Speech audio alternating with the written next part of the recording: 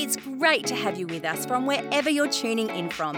For more information about Elevate Church or to contact us, head to our website elevatechurch.me and take us wherever you go by downloading our Elevate Church AU app. We hope this message inspires and helps you to take your next steps in your journey. Well, good morning, Elevate Church. A long weekend here in WA, and you all chose to be here. Well played. That's a pro move right there. Hey, first Sunday of the month, and we like to celebrate with our podcast peeps from around the world and give a little bit of a look into who made the top 10 for the last month. So in May, we had a new entrant into the top 10, debuting at number 5, and that is the people from the country of Estonia. Hello. Anyone here been to Estonia? From Estonia? Heard of Estonia? If you've watched the Eurovision Song Contest, of course you have. And a new top three, not new entrants to our top 10. Australia bumped to number 2. In number 3 is the country of people from Nepal. And number 1, India. Now, last month, we actually had 10 times our average monthly downloads. So God's doing something and taking our messages and using technology, and it's gone bonkers. And we love that, especially and praying for India and Nepal. You know, the news is still coming through that those two countries are deep into struggling with the pandemic. So, we hope that our messages offer some comfort and some assurance in that time as well. This is, as Jared said, the third and final week of a series we've called Keep the Change. And every year we teach a series very intentionally on money and stuff. And there's a bunch of reasons for that, one of which is if we can get our lives and the way we manage money and stuff lined up with what God says and how He says to manage money and stuff, it is literally a game changer. It'll change your world. It'll change the next generation, that you won't be settling them with unhealthy relationships with money, settling them with debt and so on. You will find yourself moving into a place of financial freedom where you're not buried under consumer debt. You'll find yourself, as a result of that, being actually in charge of the money and in charge of where to spend it, where to send it, and everything changes. And so this has actually been a short series. We encouraged people to go back and listen to last year's If Money Talked series, and every year before that. The first week of this series, we talked about God's top 5 principles for managing money and stuff. We called it How to Control Your Money. And title's a little bit misleading. I'll come back to that in a minute.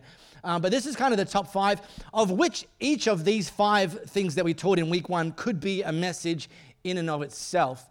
Then the second week, last week, we looked at some lies that our culture teaches us about money, things that the danger is, if we've grown up in Western cultures or in aspirational cultures, some of these lies seem normal.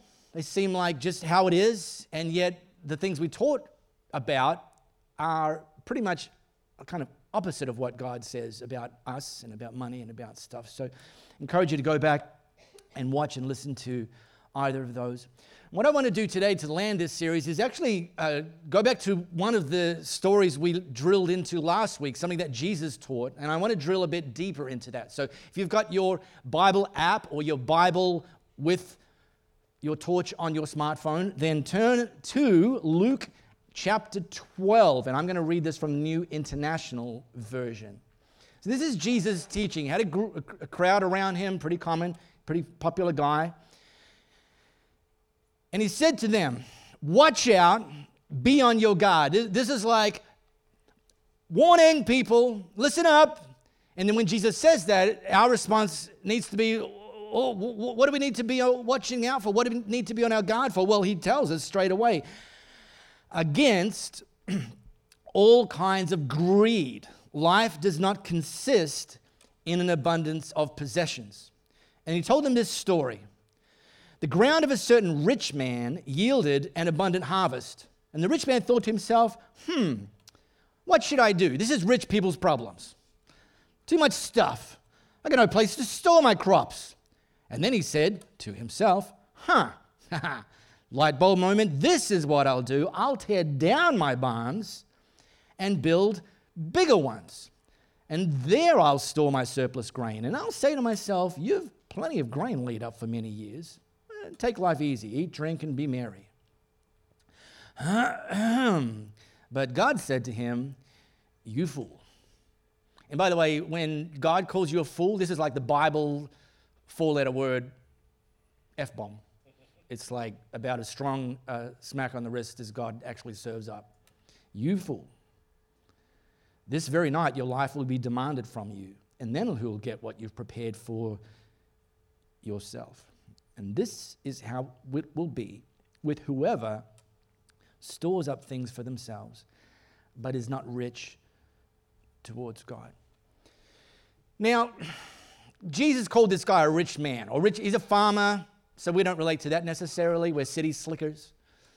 And it was 2,000 years ago. So, you know, what was rich then? What's rich now? Well, let me just have a little bit of a play with what is rich now. Did you know that globally in the last 12 months, the total accumulated wealth of the top 1% richest people on the planet combined is worth more than the bottom 50% combined? Staggering, right? And here's the thing. When we hear a stat like that, one takeaway is we can sit there and go, well, I'm obviously not rich. I mean, last I checked my bank account, I don't think I made that top 1%. I wasn't trackside at Monaco on my treadmill on my yacht with my helicopter in the back. So obviously I'm not rich. Well, you might not be in the top 1%, but if in the last 24 hours you walked up to a tap and you pulled the lever and automatically water started running out, then I got news for you. You're rich. If the worst contaminant in that magical running water was chlorine, then you're rich. If you have both a fridge and some sort of pantry and have more than 3 edible, not expired items in said fridge and pantry, then guess what? You're rich. If you've recently stood in front of said fridge or pantry with the doors open and been a little bit flummoxed because you had choices and you thought to yourself, what should I eat? Then you're rich. If you've ever had a similar issue standing in front of your closet and thought to yourself, wonder what I'm going to wear today, then you're rich. And Jesus didn't call this guy out and throw him under the bus for being rich. Come back to that. But it's easy to dunk on this guy because we read the story and we see how it ended. You know, if we didn't know how it ended and all we saw the guy was building bigger barns, we might have just applauded him. He's on Fortune magazine. He's Times Man of the Year. He makes the top 100 rich list. And we go, wow, that's incredible. But we read the whole story and we think, well, yeah, I'm with you, Jesus. What an idiot. So we dunk on him. But I've said this before. It's important to remember that actually you and I potentially have more in common with this rich farmer than you might first realize. So let me run a quick quiz. 3 choices. Select any that apply. I have clothes in my closet that I have not worn in over 12 months. I have appliances in my kitchen that I have not used in over 12 months. I have boxes of items stored in my garage and I'm not even sure what's in them. If you checked any or all of these boxes, then actually you have more in common with this guy than you thought because you have more than enough.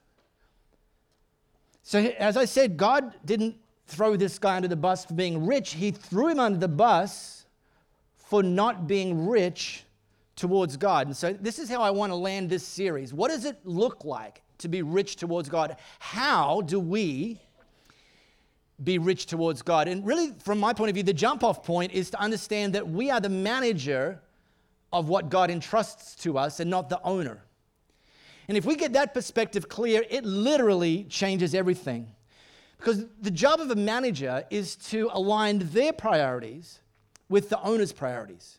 Is to say to the owner, okay, I'm kind of humbled that you put me in charge of this.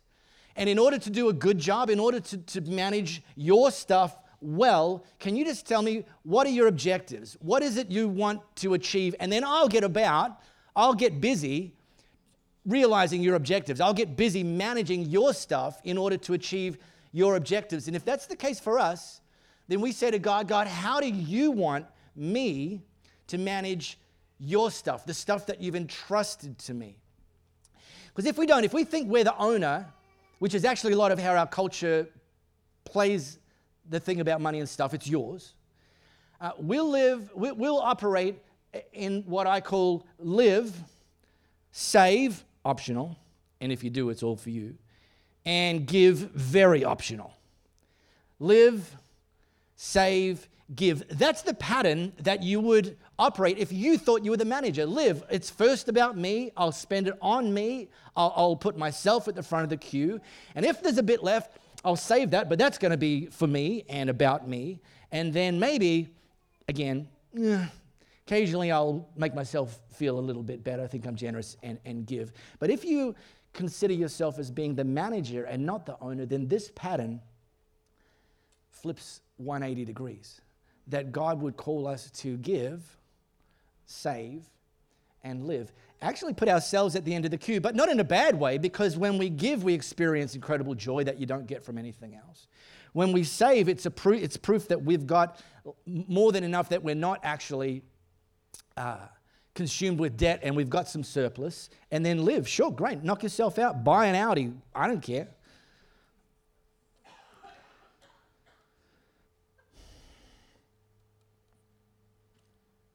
Let me show you or take you to one of the marquee places that God talks about what this giving component or this giving piece looks like. Now, it's found in a book of the old part of the Bible called Malachi. Some of you veterans go, oh, here we go, I know this one. Good, listen up anyway. In Malachi, in chapter 3, now Malachi was a prophet, so whilst this was Malachi speaking, it was actually God speaking through him to the people. And this is what God said: bring your full tithe to the temple treasury. So that's the sort of the old equivalent of the church today. Bring your full tithe to the temple treasury, so there'll be ample provisions in my temple.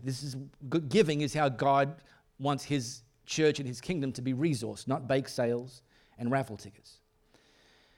Test me in this, and see if I don't open up heaven itself to you and pour out blessings beyond your wildest dreams.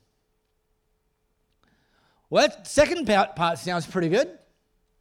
I'm happy to have some blessings beyond my wildest dreams, because I've had some pretty wild dreams. And it's like, yeah, that's the blessing, but first it's the condition. That's the promise, but first there's the expectation. Now, I've underlined a few things here. Number one, God didn't say give your full tithe. He said bring. And the reason he says bring is because it's his. You don't give someone something that already belongs to them. You just return it. Thanks for this. I'm bringing it back to you. Well, about time. You know, if you borrow someone's lawnmower, you don't roll back in the next weekend and say, I'm giving you the lawnmower. They're like, giving it to me? It's flipping mine, mate.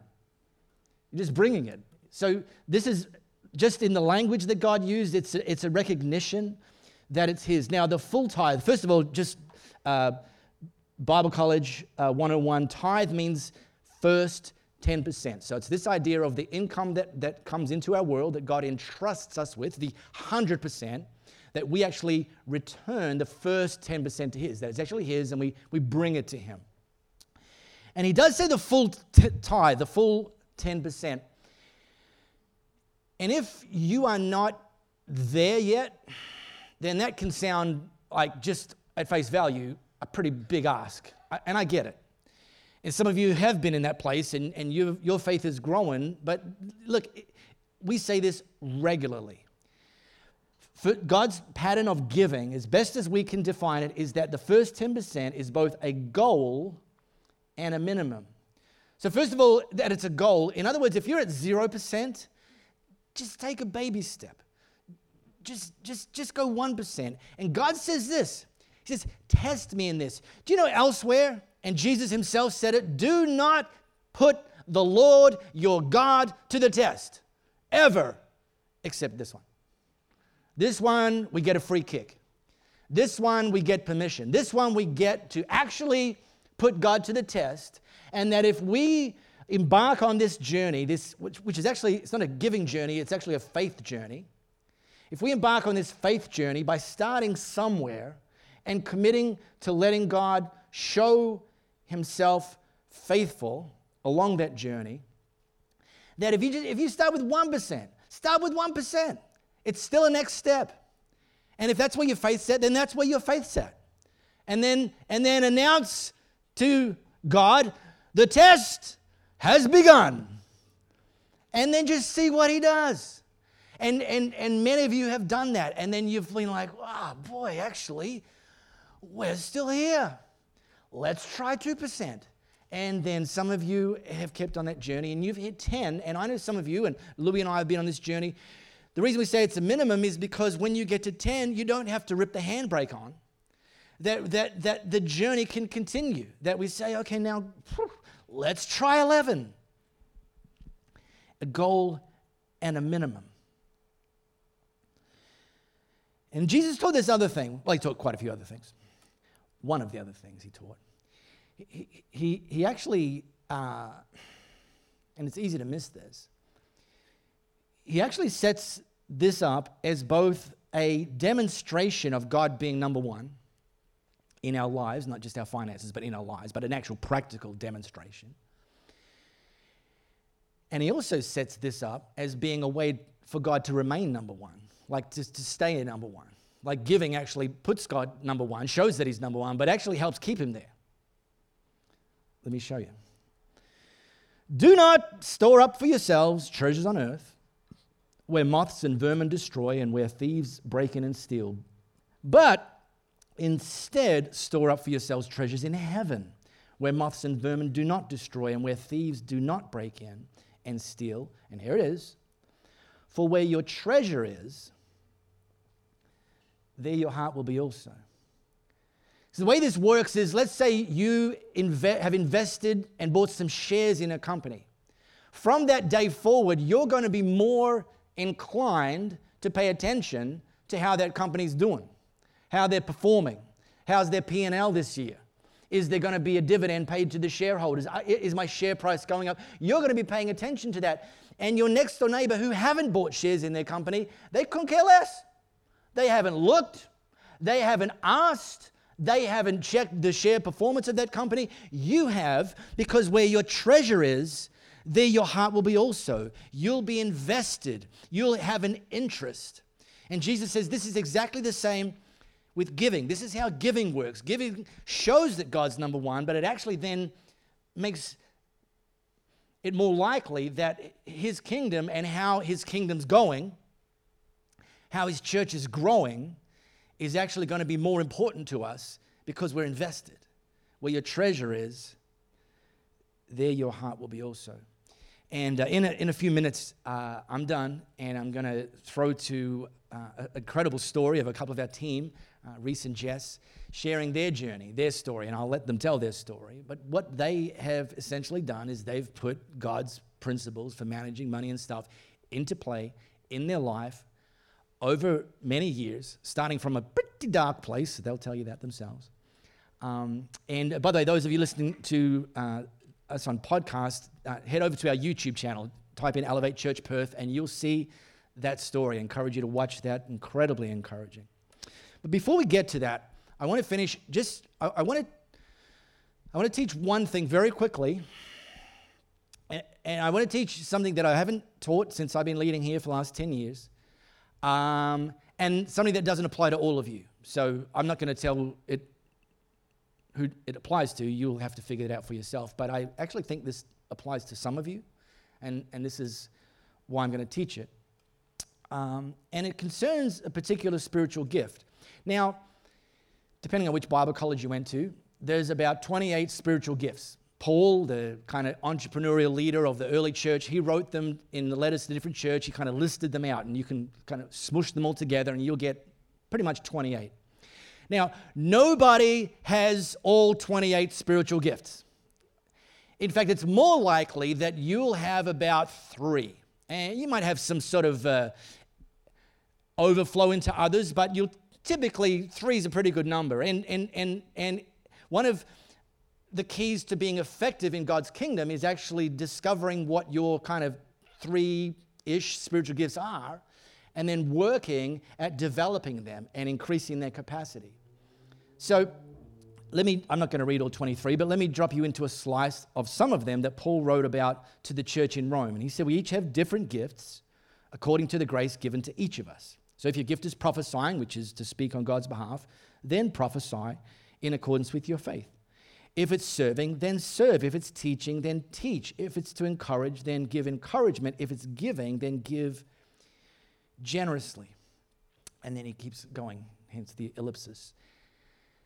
And the idea with the spiritual gifts, so for example here, we're all called to serve, but those with the spiritual gift of serving, when they serve, it's like it's just got this supernatural horsepower that you know you've been served by somebody with the gift of serving when they finish serving you. And you'll think, man, I could never do that. And here's the reality. That's probably true. You probably couldn't. You can still serve, but you won't be serving like they serve. We're all called to encourage. Nice shoes. Oh, I really like what you did there. Oh, man, the way you approached that, fantastic. That conversation we had, man, I walked away so uplifted. We're all called to encourage. But those with the gift of encouragement, when they use that and encourage you, you're like, hello, heart, status enlarged. You get this? And so then Paul talks about the gift of giving. So, well, that's a relief. There's only a few of us that have to give. And the rest of us, we get let off. Nothing. No, this is the same principle here. We're all called to give, and yet there is a gift of giving that those with the gift of giving, if they recognize that gift and develop that gift, they will be able to give in supernatural ways that the lettuce and tomato givers won't be able to do. And it's not an elite thing, which, by the way, is another reason that anonymous giving is kind of cool, because no one can walk around bragging with a T-shirt, I have the gift of giving, you don't, and God loves me more and I gave more than you, and it's like, no. But if you have that gift of giving, let me just give you a little hint of what that would look like for you. If you have that gift of giving, you, your family, you have, and it's kind of a package that includes these moving parts. Number one, you probably have an ability to earn money, kind of like out of thin air. Like you'll start a business and it'll be successful. You'll join a company and you get promoted before you even took your stuff out of the box from the last cubicle. It'll just like money will find you. It's like, well, that sounds great. That's one piece. That's a great piece. But if you have the gift of giving, unlike the rich man, who, by the way, at no point in his story did he think, rich person problems, too much grain. I know what I'll do. I'll give the surplus away. I'll define enough. My barns are full. That's enough. And I will give the surplus away. The person with the gift of giving, they are going to have rich person's problems that over weeks and months and years and decades, money will come to them that will be more than they need for themselves. And someone with the gift of giving who recognizes they have to have the gift of giving, they will, and I taught about this last week, they will define their own enough. They will say that we have enough. And that everything that comes into their world above the enough, they will give. And they will give, and by the way, I know people who give, are you all sitting down? With the gift of giving, who have journeyed, and it's been a journey, have journeyed to a point in their life where they are giving 99% away and living off the 1%. They didn't start there, but they developed this gift. And as you can imagine, when those people are operating in that gift at full capacity, God's kingdom goes further faster. So I'm just putting that out there. I'm not eyeballing anybody. I suspect there's a couple of you with the potential to have and then therefore develop that gift. And hey, I'm happy to talk with you about what that might look like. And if you can loan me a few bucks, that'd be great as well. Just kidding. Anyway, hey, let me pray as we land this series, and then, as I said, just incredible privilege to hear a bit of recent Jess's story. And I'm going to pray. Let me give you a preview. So if you want to be included in this prayer, great. And if you don't, then put Instagram up on your phone or something. I'm going to pray for those of you that is like, I'm in a really dark place financially. Like, I'm going to pray for you. I'm going to pray for those of you that are maybe like, whoa, this is a lot to take in. I mean, compared to just what I've been used to, for whatever your backstory is. I'm going to pray for you because I honestly believe firmly that God has something great for you. And then those of you that are kind of on a really healthy financial trajectory, I'm going to pray that you don't rip the handbrake on and your kingdom perspective continues to grow. So, hey, starting here, God, we pray for those people who, for whatever reason, today, they know that finances are a struggle. Whether they've accumulated financial debt, whether they've had circumstances foisted on them, job loss or relationship breakdown, whatever it is, if for those people who are in that place, and every day and every month is a struggle, God, I pray that you will continue to demonstrate your faithfulness to them, and that we as a community can continue to encourage them, and that they would continue to educate themselves in the principles that are going to help move them towards, over time, financial freedom. God, I pray for those of us here this morning that, you know, we just grew up in a Western culture and have just kind of bought into the priorities that our Western culture says we should do and what's so-called normal when it comes to money and stuff. So anything, God, that are in the lives of this particular group that is not your best, I pray you continue to shine your light on those areas, and that you give them the strength and the courage to respond, that you don't want something from them, you want something for them. You want freedom and breakthrough and joy and peace. And then, God, those who have and continue on this journey of honoring you with their finances and the growing faith that accompanies that. God, I pray that increasingly you will bless them like you said you would, because they've tested you and you've proven yourself faithful so far, that you'll continue to bless them, and that they will continue to keep you number one and see your kingdom incredibly well resourced so that we can reach people and build people. In Jesus' name. We really hope you got a lot out of this message. If you live in the Perth area, we'd love for you to join one of our live experiences. For times and directions, as well as information, head to our website, elevatechurch.me. For those of you beyond the Perth area, we'd love for you to connect with our online experience, which premieres every Sunday via YouTube and Facebook Live, and on demand immediately after. And to partner with us to reach more people by giving financially, head to our website, elevatechurch.me, and also download our Elevate Church AU app.